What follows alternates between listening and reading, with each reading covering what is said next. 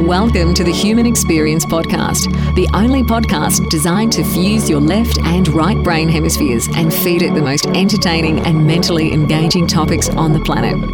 As we approach our ascent, please make sure your frontal, temporal and occipital lobes are in their full upright position. As you take your seat of consciousness, relax your senses and allow us to take you on a journey.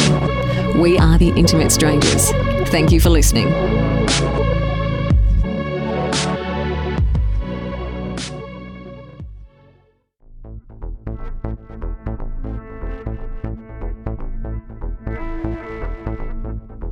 What's up, folks? My name is Xavier Katana. You are listening to The Human Experience.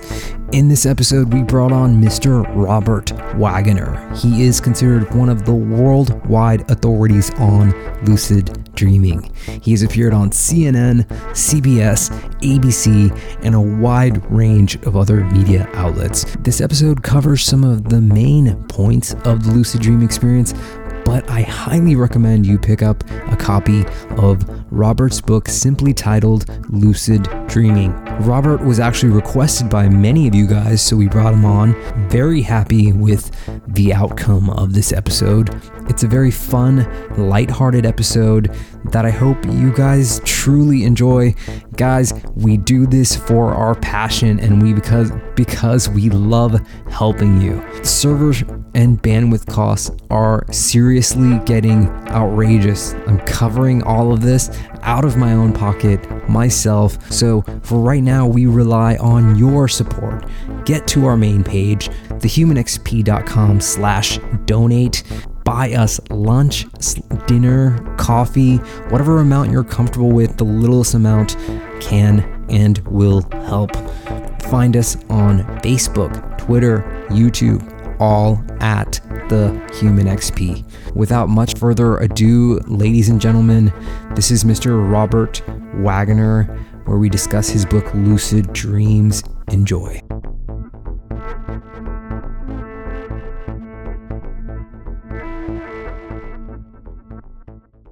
The Human Experience is accessing the gateway to the inner self with my guest, Mr. Robert Waggoner. Robert, my good sir, welcome to HXP. Hey, thanks for having me. Robert, we're talking about your book today, Lucid Dreaming. Let's start at the beginning for you. I mean, how did you get to the point where you decided to write this book? You know, I taught myself how to lucid dream or become consciously aware of dreaming while in the dream state back in 1975 when I was a junior in high school.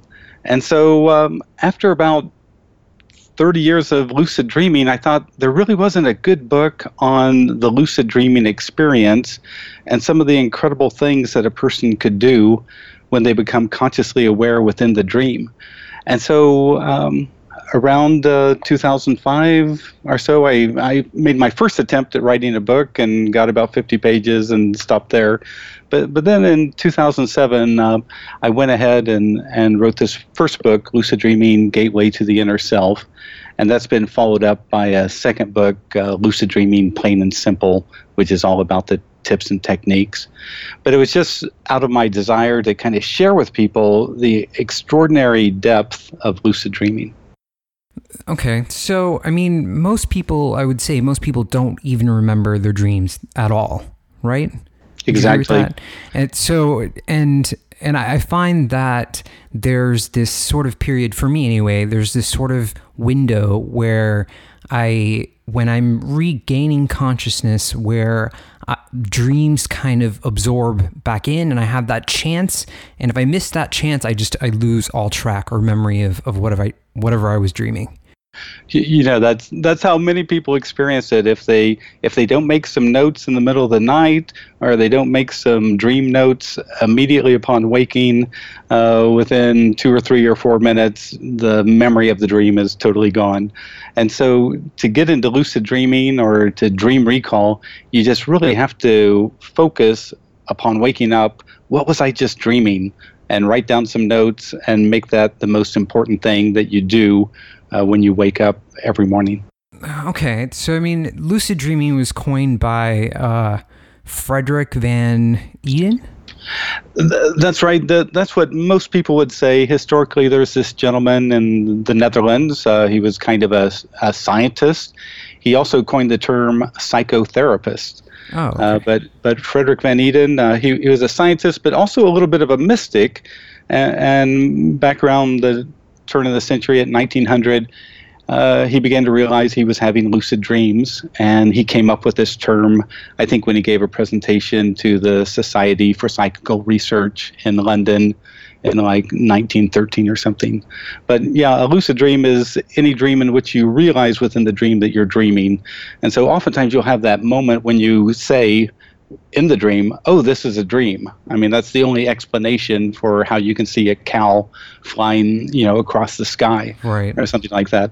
And so it's a wonderful moment, because at that moment everything shifts. You realize that you're surrounded by dream stuff and dream figures and a dream setting, and it just totally changes the entire dream experience. It fascinates me that we sleep. I mean, that all of humans need sleep. I mean, most species on the planet sleep at some point or another. I mean, I think it was Terence McKenna who said something quite profound, that because of the way that the Earth is moving, there's always a section of the human population that is asleep and a section that is kind of awake. I mean, just a kind of side note there, but I mean, within lucid dreaming and dreaming itself, how did you get to a point where you were so proficient at this? Because it seems like such a hard thing to do, to realize you're dreaming, first to even remember your dreams, but then to actually realize you're dreaming and then take control of the dream. Yeah, you know what? Just to carry on with that line of thinking for a second. If you sit down and think that probably every night we spend about 2.5 hours in the dream state, every one of us, 2.5 hours in the dream state, I mean, by the time you're 11 years old, you will have spent one entire year's worth of time in dreaming, in this state of dreaming. And it's incredible that, scientifically we know a little bit about it, but there's a lot that hasn't been figured out.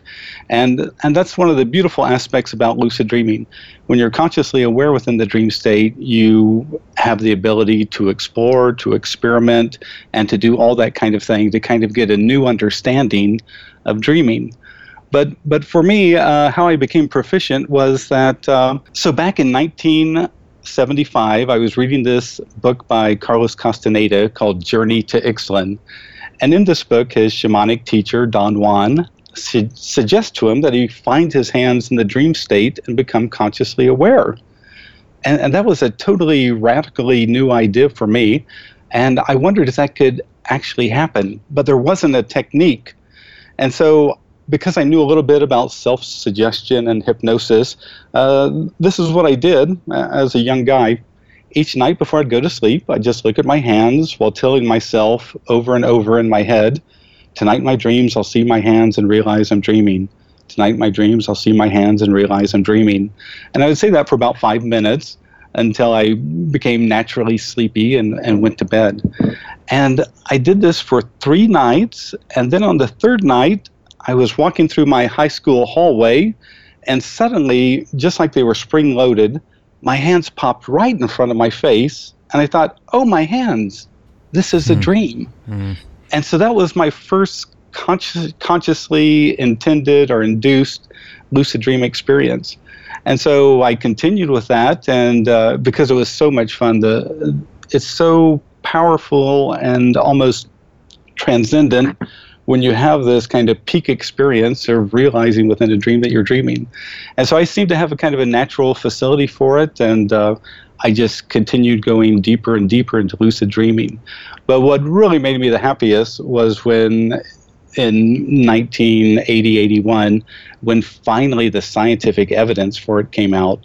Because up until that time, I would tell my friends about it, and they told me, oh, you can't become conscious in the unconscious of dreaming. No one can do that. And I told them, it's easy. Here's how you do it. And some of my friends even did it back then. But it wasn't until 81 the evidence came out.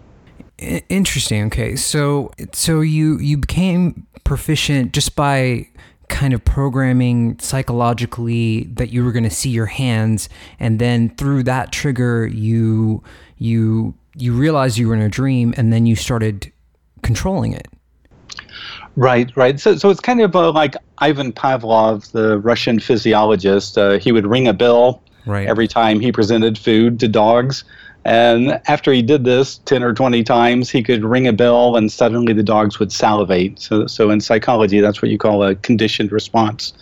And so basically, I conditioned myself that whenever I saw my hands, the first idea that would come to my head is, this is a dream. And so for example, I might in a dream be climbing up a ladder and see my hands and think, well, wait a second, oh, this is a dream. I remember talking to one person who had read my book, and he said that he was very successful with this technique, but one time his hands popped in front of his face and he didn't get it. And then all of a sudden the hands started slapping him in the face until he realized, oh, this is a dream. And so you realize, that you can just use simple self-suggestion and kind of this behavioral conditioning to achieve it. But that's how I did it back in 1975 before the scientific evidence emerged. So, I mean, we're diving into the psyche here. I mean, a lot of this, because I feel like, I mean, I have been meditating, and I've been solidly meditating for the last, 10 or 15 years. And at the beginning stages of that, I think I was purposely attempting to go out of body, and I was intrigued by the out of body state. I mean, how would you compare lucid dreaming to out of body experiences? Right. So normally when I give workshops, I tell people that a lucid dream and an out of body is basically like a house cat and a mountain lion. They share some similarities, but they're two different animals. And so, again, a lucid dream, the definition is realizing within a dream that you're dreaming. So you see something impossible or something happens and you could think, wait a second, oh, this is a dream. But think about out-of-body experiences, those kind of reports. Someone has a car accident and they're thrown out the windshield and they're laying in the middle of the highway and suddenly they're seeing everything from 20 feet above the accident site. I mean, that's an out-of-body experience. That's an experience that didn't begin with realizing you're in a dream. So by definition, these are definitely two different experiences. But where it gets complicated is this. Around the same time I taught myself how to lucid dream, I would have these other experiences, which I later came to realize were out-of-bodies.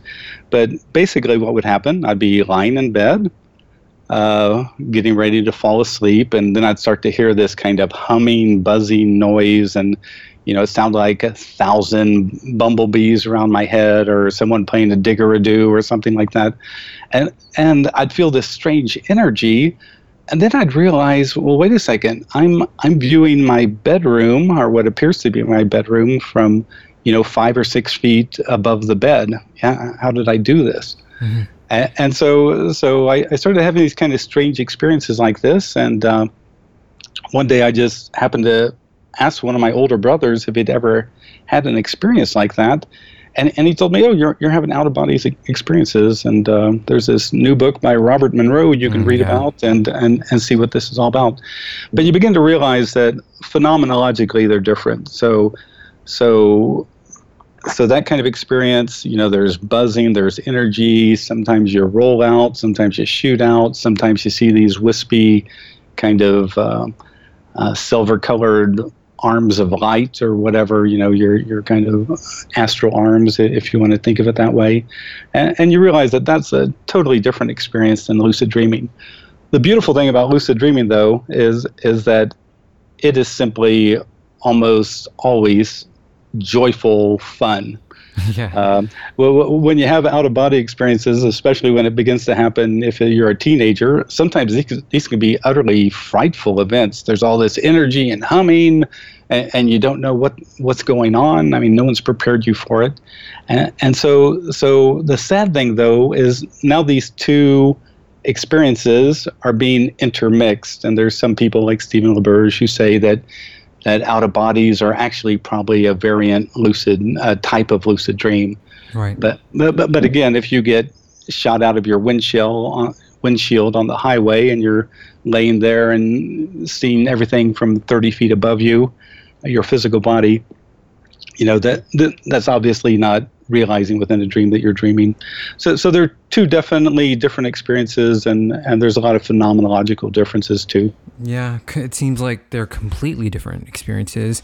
Robert Monroe, hugely recommend any of his material. He was a big hero of mine. So let's talk about some tools because we can use this state as a form of learning, right? Exactly. It's a wonderful way first to kind of realize that dreaming itself is not random, like some scientists say it is, that actually in a lucid dream you begin to realize that there's certain principles and rules. And so just to give your listeners a kind of a rough idea, here would be some rules that you learn very quickly in lucid dreaming. One rule is don't get too excited. Because if you get too excited, normally what happens, and I mean really excited, if you get too excited, then normally you pop out of the lucid dream. And so around the world, universally it seems, lucid dreamers report that if they get too excited, upon becoming lucid, they'll immediately pop out of the lucid dream. So that's kind of one of the basic rules. Another rule was one that Castaneda brought up in that book, Journey to Ixtlan. His shamanic teacher told him, don't stare at things when you become consciously aware in a lucid dream. And I remember in my very first intended lucid dream, I did that. I stepped outside of the high school and I was looking at the bricks on the administration building, and I began to notice the detail. And then it was like the dream started shaking, like this lucid dream started shaking. And I realized, it's going to collapse. And I remember that Don Juan told Carlos to look back at his hands to renew the power of dreaming if that ever occurred. And so I did that and managed to prolong the lucid dream. But that's just another aspect of it. In regular dreams, we have rapid eye movement. Our eyes are moving all over the place. But in lucid dreams, your eyes should still continue to move a little bit. If you stare fixedly at something, there's something about that within 4 or 5 seconds will make the lucid dream want to collapse. So interesting. I feel like eventually technology will get to a point where we will be able to induce this state using just gear like that we hook up to our brains. I mean, I know that they have different tools like glasses that you can wear that kind of flash a red light and that way it kind of reminds you that you're dreaming. You can wear those.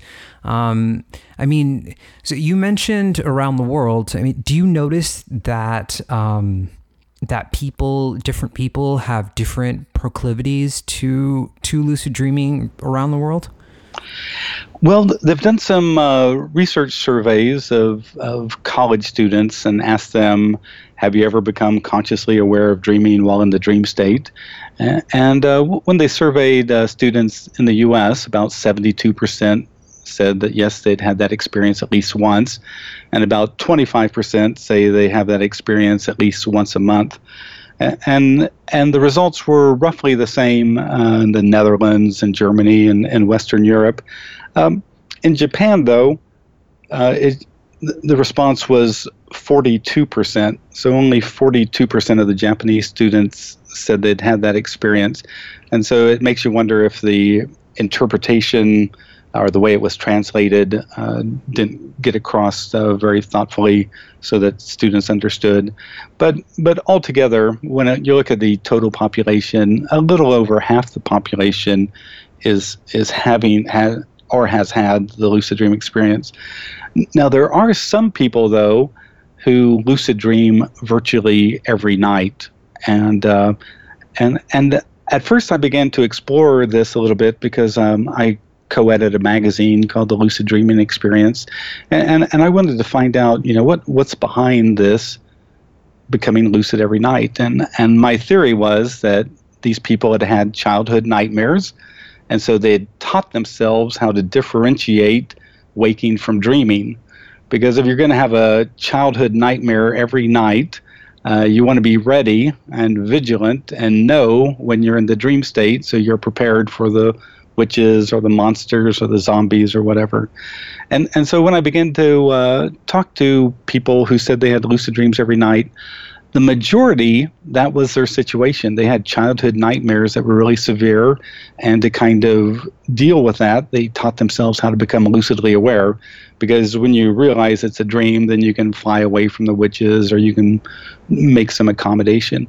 But then I began to meet people who that wasn't their case. And one woman told me that she had a neurotic habit, and I asked her what that was, and she said she had a neurotic habit of 20 or 30 times throughout the day asking herself, what was I just doing? What was I just doing? And so if she is folding the clothes in the laundry room, what was I just doing? Oh, yeah, I was making tea for myself. And so she would do that in her dreams. She would ask herself, what was I just doing?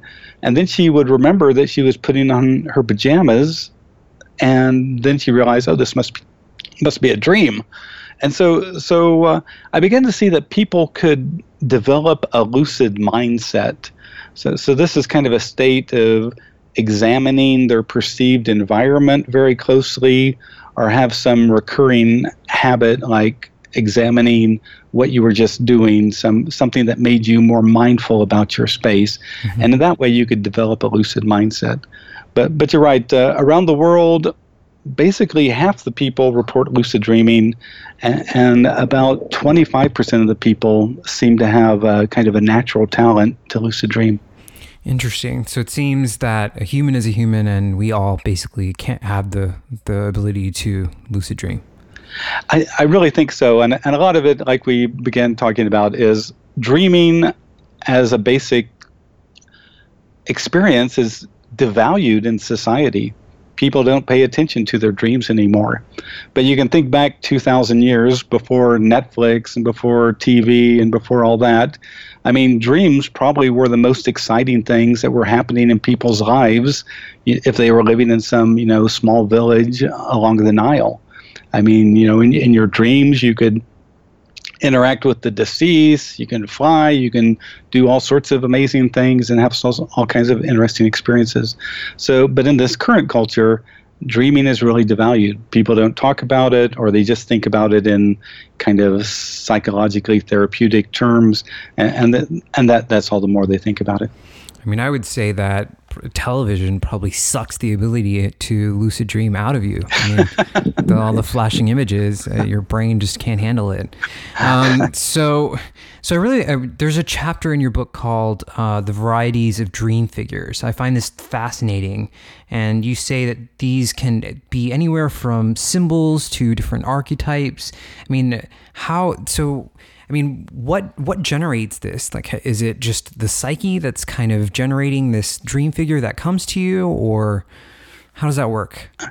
Yeah, it's interesting. So when you become consciously aware in a dream, we're just kind of, as social beings, we're kind of socialized to interact with other figures in the dream.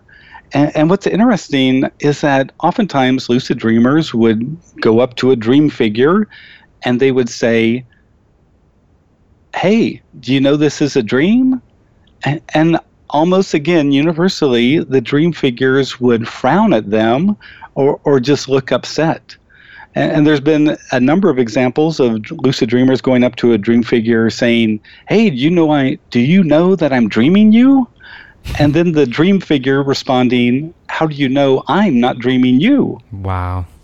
And then the lucid dreamer would say, well, look, I can fly. And then the dream figure would say, well, look, I can fly too. And they would keep trying to one-up each other to see who had the most abilities there in the dream state. But what it shows you is this. Dream figures vary.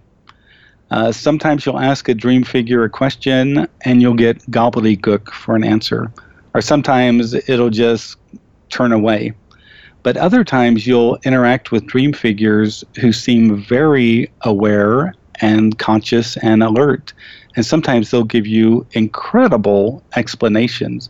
Like, for example, I remember one of my first experiments as an early lucid dreamer back in the early 80s was asking a dream figure that happened to be a friend of mine to explain a dream symbol to me. And so within the lucid dream, I picked up a dream symbol and I said, "Hey, Andrea, what does this represent?"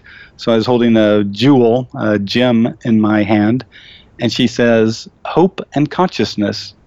And I woke up thinking, wow, a dream figure analyzed a symbol within a lucid dream and did a pretty good job of it.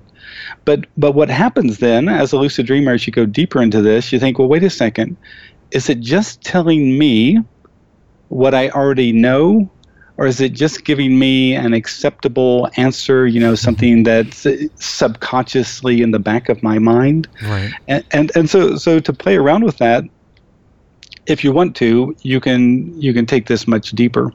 For example, various people on becoming lucidly aware. Oftentimes people become lucidly aware when they see a deceased relative, because they say, wait a second, Uncle John, he's been dead for 10 years. Oh, this must be a dream. And then they become lucidly aware. And I remember one time in one of my workshops, a woman reported that her uncle appeared in a dream. She became lucidly aware.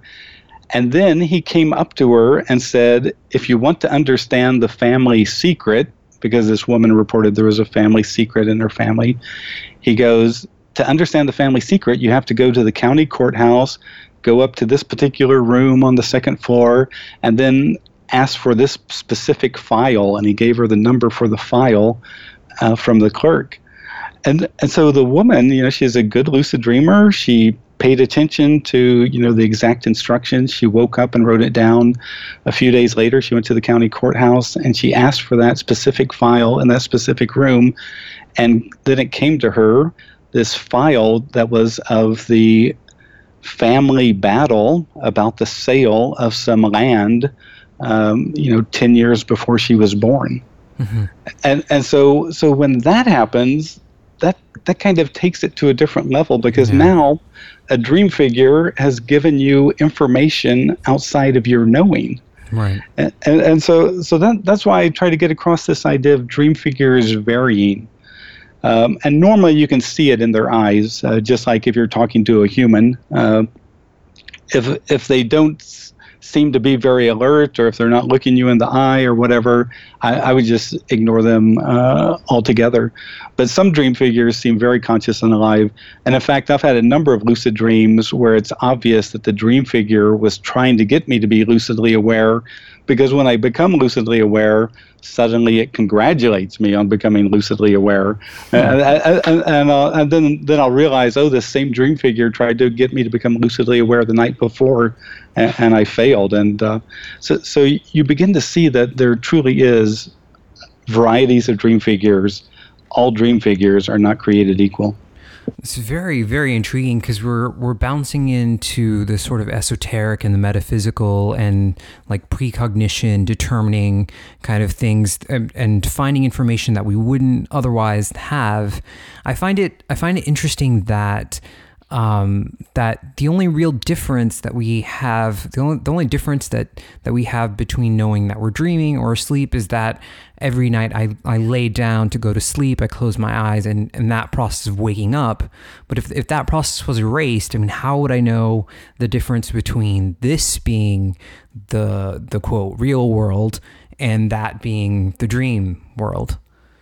Exactly. One thing that I would say about lucid dreaming is, if you're good at lucid dreaming, you're going to question many basic assumptions that you've just collected over the course of your life. What constitutes reality? Is it just a matter of consensus? What is the minimal definition of reality? What would that be? Because when you become consciously aware in a lucid dream and you realize that it's a principled environment, has certain rules, you begin to think that, oh, I'm learning here in my subconscious or unconscious level of my mind. And then when you take it even further and begin to interact with these dream figures who seem more aware than you do or have information outside of your knowing, then it really is like an alternate reality. But it's an alternate reality that occurs in the lucid dream space. Yeah, it's fascinating, really intriguing. Have you seen a movie called Waking Life? Yes, I have. I think that's one of the better movies that have to do with lucid dreaming, because it brings up so many philosophical questions and also has that kind of dreamy spirit to it in the way the figures change throughout the movie. Yeah, that's Richard Linklater, is the director of that phenomenal movie. Highly recommend it. Let's move into some of your own personal experiences with lucid dreaming. And what would be one of your top lucid dreams? Wow. What happened to me, so I taught myself in 1975 how to lucid dream, and I continued on with the practice and all. But one of the first things that happened to me was 1985. I was part of a 3-year lucid dreaming group, exploration group, founded by a woman, Linda Lane Magillon. And each month we had a goal to achieve. And 1 month the goal was become lucidly aware and find out what the dream figures in your lucid dream represent. And so I thought, that's pretty easy. I've done that before. But what happened, it was really interesting. I think it was March of 85. I was on a business trip out to Chicago. I remember I had to submit my lucid dream for that month. And so that night I became lucidly aware and followed a woman into an office. And so now I'm inside this office. I know it's a lucid dream. There's a receptionist, 2 women sitting there, and a man in a 3-piece suit, an older man with kind of a gold chain in his pocket and all that. So in my very nice Midwestern way, I just walked up to him and I said, "Excuse me, what do you represent?" And the most incredible thing happened at that moment. Instead of the dream figure replying, all of a sudden a voice boomed out a partial response from high above him. This voice just boomed out this response. And the response didn't make complete sense. And so I looked up into the sky and just asked, like, now what? And then it boomed out a full response that this gentleman represented the acquired characteristics of the happy giver. And so I thought, okay, I've done the assignment. I've figured out what this guy represents, and so I'm going to wake up and write this down before I forget. And so I woke up and wrote it down, and as I was writing it down, I remembered the day before I'd been in Chicago and met a woman who was the head of a nonprofit, and she told me, the only reason people give to my organization is to get their name in the annual report. And I thought, boy, she is such an unhappy receiver. And as I walked away from her, I thought in my head, the Lord loves a happy giver, but because she was such an unhappy receiver. And so I realized this was a little bit of day residue. But the important element of this was after that, I began to wonder, because this voice had boomed out the response and not the dream figure, was there an awareness behind the dream? So could you, in a lucid dream, stop relating to the dream figures and the dream environment and just shout out questions to your subconscious mind or this non-visible awareness behind the dream? And so starting in 1985, I began to do that. I would become consciously aware, and I would shout out questions like, "Hey, dream, show me something important for me to see." And then the incredible thing is the entire lucid dream would change, and I'd be looking at something incredible. And so suddenly I felt like I found the most creative aspect of the lucid dream. In political shows, sometimes they'll say, follow the money, or they'll have kind of a basic premise, to, if you want to understand the truth of something, follow the money. But in lucid dreaming and in the subconscious or unconscious mind, if you want to understand something, I say follow the creativity. Mm-hmm. If you follow the creativity and find the most creative thing, then you're really onto something. And it was interesting. That year, 1985, Stephen LaBerge's first book on lucid dreaming came out. And he did something very similar, but not exactly the same. In that first book of his, he suggests that lucid dreamers become aware and then announce that they surrender to the highest and see what happens. And so you become lucidly aware, you ignore the dream figures, and you announce, now I surrender to the highest. And normally, he said some of his most profound lucid dreams occurred when he surrendered. But when I read that, I thought, okay, who are you surrendering to? And it's interesting, in that book, he just refused to say. He said, it's not important to think about what or who we're surrendering to. But that's why I called my first book Lucid Dreaming Gateway to the Inner Self. As you begin to interact with this awareness behind the dream, it seems to have the qualities and characteristics of what a person would call an inner self, and what even Carl Jung kind of gave as a characteristics of a second psychic system within our unconscious mind. Yeah. Wow. Quite intriguing. I really want to bring up the aspect of drugs and dreaming. I mean, it seems like just DMT is produced naturally in the brain. So, I mean, if DMT is producing these dream states, then could we say that either ingesting DMT, taking DMT, ayahuasca, are those forms? I mean, could we relate this to lucid dreaming? Well, it's interesting. I don't have any firsthand experience with DMT or ayahuasca. I have read ayahuasca experiences, though, in anthropological reports and firsthand personal anecdotal reports. And they do seem very similar to a lucid dream, because the person is consciously aware within the experience. They know they're having the experience. But the one thing about it, in the ayahuasca experience, you can tell that it's kind of being chemically mediated, because the person is kind of following the flow of chemicals, and then once the chemicals, finally degrade within them, then they pop out on the other side. But during the experience, they seem very lucid. Sometimes they have conversations with the figures that they meet. Also, it's interesting that in some of these ayahuasca experiences, people report the same thing, of serpents or this, that, and the other nature aspects that come to meet them or talk to them and all. Now, when it comes to DMT, I've had some people kind of tell me about their experiences and all. They seem a little bit more like what I would call what a experienced lucid dreamer might have. As you go deeper and deeper into lucid dreaming, sometimes you have some very abstract experiences. For example, instead of meeting a dream figure, you meet a ball of light, or you meet a geometric form of light that communicates something to you. And so that's, especially for someone like myself, when you're not expecting to meet a geometric form of light, it's kind of a wild thing. You're consciously aware, you interact with it.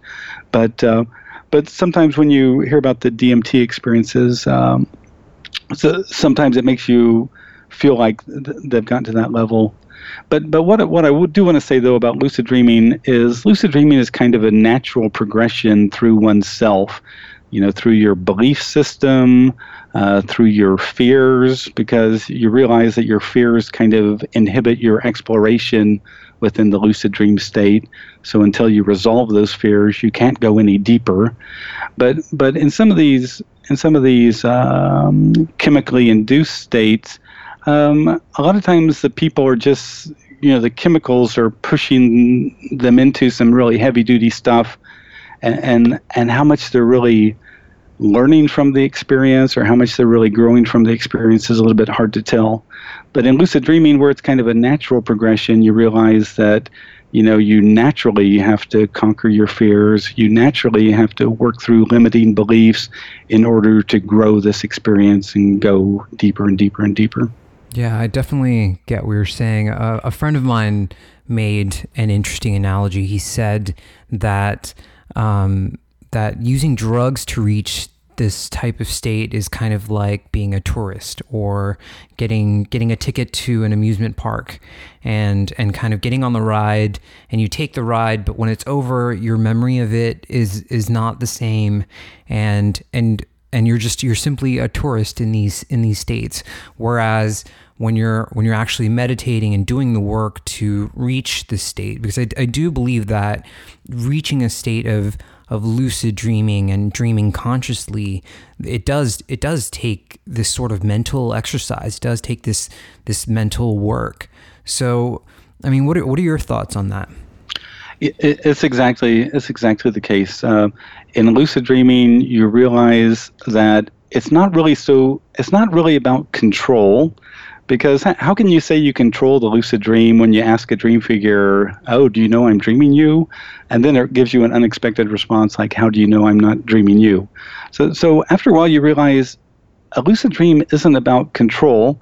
Sure, the lucid dreamer influences things, but fundamentally what lucid dreaming is about is aware relating. You begin to relate to the contents of your subconscious or unconscious mind with greater awareness. This aware relating begins to show you limiting beliefs you have, fears that you have, issues about focus, fixations that you might have. And as you work through them, you begin to grow and grow and grow. And you realize you're growing because you go more deeply into lucid dreaming. I remember I was going so deeply into lucid dreaming that at one point I began to see in the sky above me a banner flying saying, "Trust, nothing to fear." And sometimes I'd hear a voice behind me say, "Trust, nothing to fear." Because as you go deeper and deeper and deeper, and this is something that Tenzin Wangyal Rinpoche, who wrote the Tibetan Yogas of Dream and Sleep, said, he said, really the dream yoga path, the lucid dreaming path, is of increasing fearlessness. You know, you face your fears and you resolve them, you work through them. So lucid dreaming is a very natural process. It's one of aware relating. It's one where you begin to see yourself, and just not this ego waking self, but this larger awareness that you're part and parcel of. Interesting. I mean, you know, when we get into the science of dreaming and rapid eye movement, and we're talking about different neurotransmitters that are happening inside the brain, I mean, do you think that perhaps in the future that there could be a sort of pill that, I mean, I know that when I take melatonin, I tend to have deeper and more clear and even sometimes lucid dreams. And do you think that do you think it's possible that we could invent something that would allow us to lucid dream? Right. No, I definitely think, you know, there's basically three gateways into lucid dreaming. First is this kind of mental gateway of learning practices, of being more aware, of suggesting before you sleep that you'll be aware in the dream state and become lucid. But there's also this biochemical path. And you know, for some people, melatonin might help. Some people take one of the B vitamins that helps to enhance their memory right before they go to sleep. But there has been some work by Stephen LaBerge on a specific active ingredient in galantamine, which is a drug used for people with Alzheimer's to make them more aware and alert in waking physical reality. But he realized that this galantamine also seemed to help people become lucidly aware. Now, I do want to say that this is a herb that in the U.S. is legal, that people can purchase, but it's really a heavy-duty substance, and so I don't want people to take it just thinking that it's like, you know, B6 or something like that. It's really a heavy-duty thing, and it's also something that you take after you've been asleep for 5 hours or so. You don't take it when you fall asleep. You take it after you wake up, after about 5 hours, and then you take it. But for some people, it appears to help them become lucidly aware. Now, one thing I do want to say, though, is I had a good friend, Ed Kellogg, who has a PhD in biochemistry from Duke. And so he decided, to investigate whether the placebo aspect plays a role here. And so what he did, he got 20 capsules, and in half of them, he put this active ingredient, galantamine, and in half of them, he put something cornstarch or sugar or something, I can't remember which. Mm-hmm. But he numbered them all and gave them to a friend, and then on particular days, he'd ask his friend for one of the pills, but telling his friend to keep the number so he'd know whether it's one of the galantamine pills or one of the placebo pills. And Ed said that after he went through his study, he said that he actually had more lucid dreams on the night that he took the placebo. And he said he couldn't believe it because on some of those nights he had all the side effects of galantamine-induced lucid dreams. They're much longer, they're more stable. Sometimes they're a little bit more fantastical, but sometimes you have bodily feelings of kind of feeling very hot, and in the morning you're kind of drugged out, like you've had too much to drink. Too much to drink, exactly. And so what's interesting about this is that even though there might be a biochemical doorway, and even though someday we might have the perfect thing that gets us all into lucid dreaming just by popping a pill, that still there's this placebo aspect that can't be avoided. I mean, it's really fascinating because, the placebo trick is really interesting. It just shows you how powerful the mind is and how powerful our brains are, that we're somehow able to produce this state by just taking like a sugar pill. It's interesting. When my first book came out, a fan of the book sent me his device. Is kind of a dream mask that you'd put on your eyes before you go to sleep, and it would flash lights in your eyes when it realized you were dreaming. And so he sent me this thing he had created, and it had all these strange instructions. And the first night I set it up, but I woke up in the middle of the night and I realized the silly thing wasn't working.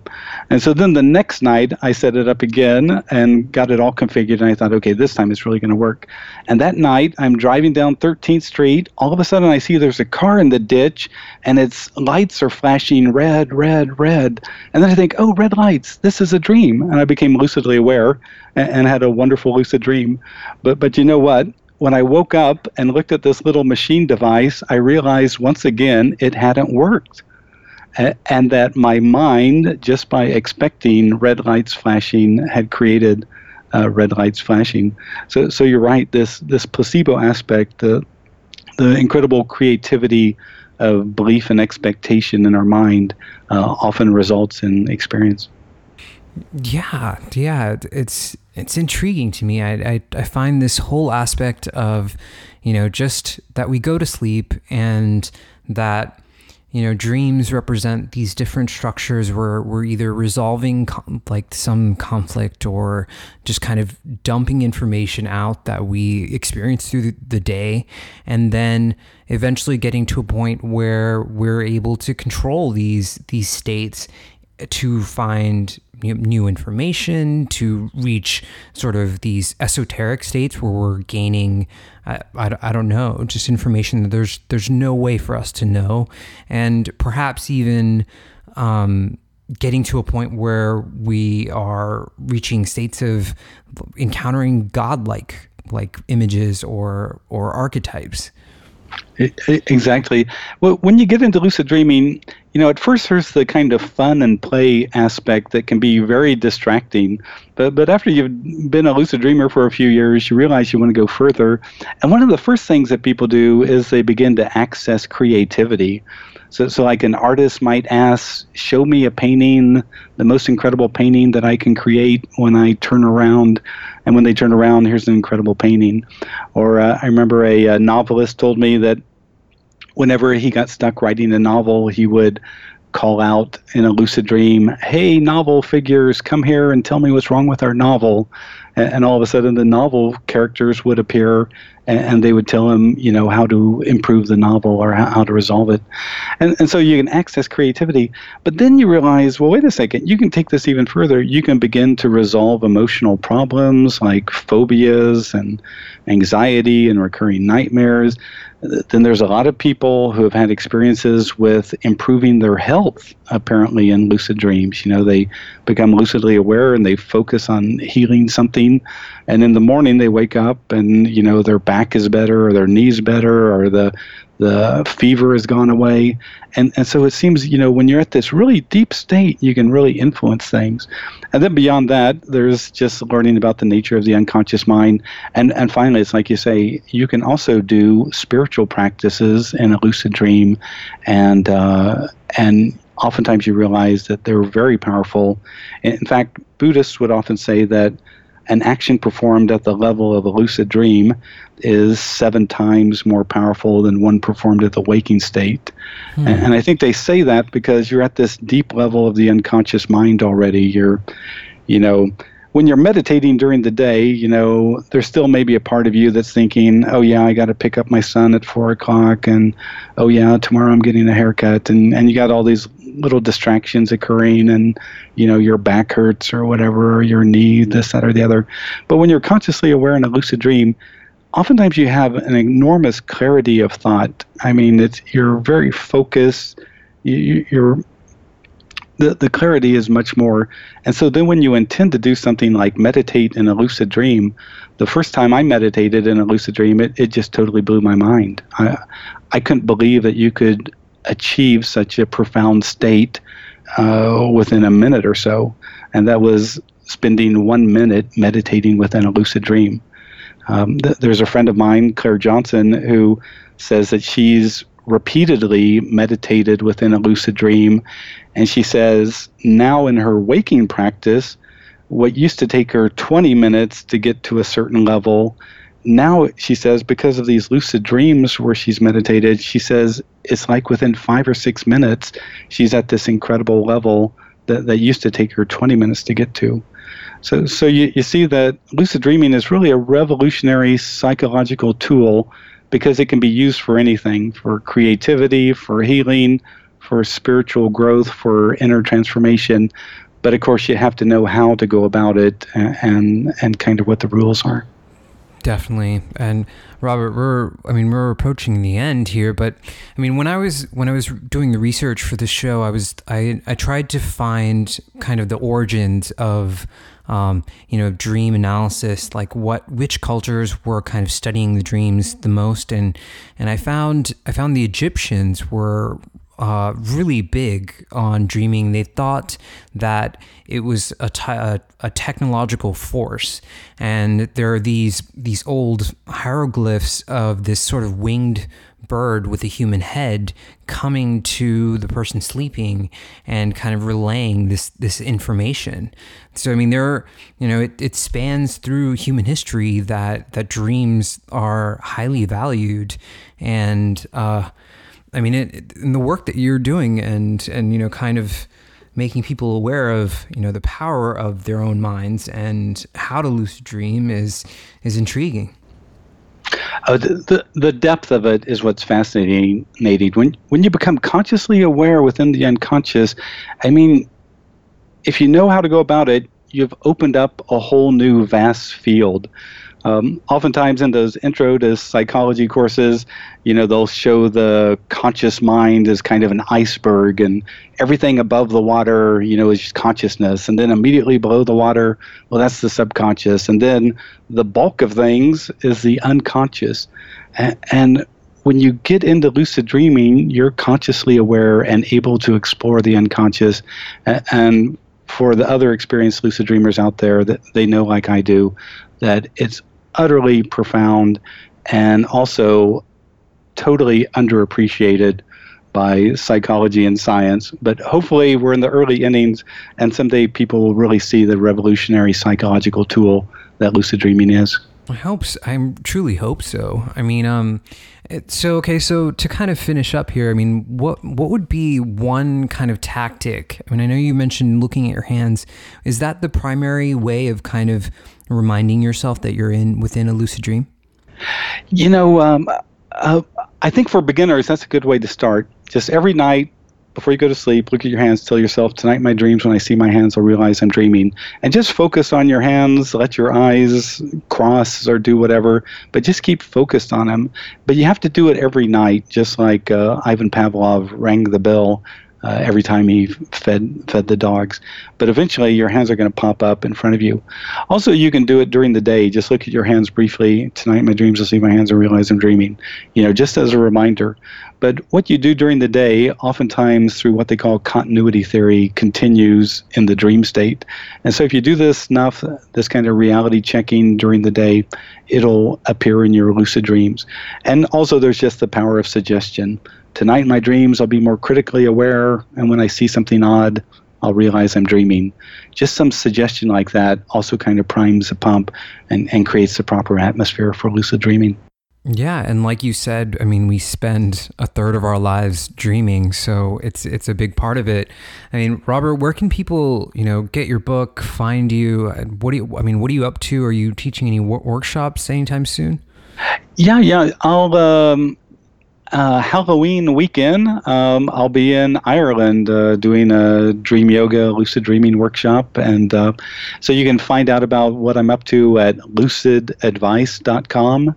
Or you can, of course, find my books at major bookstores, independent bookstores, or at Amazon.com.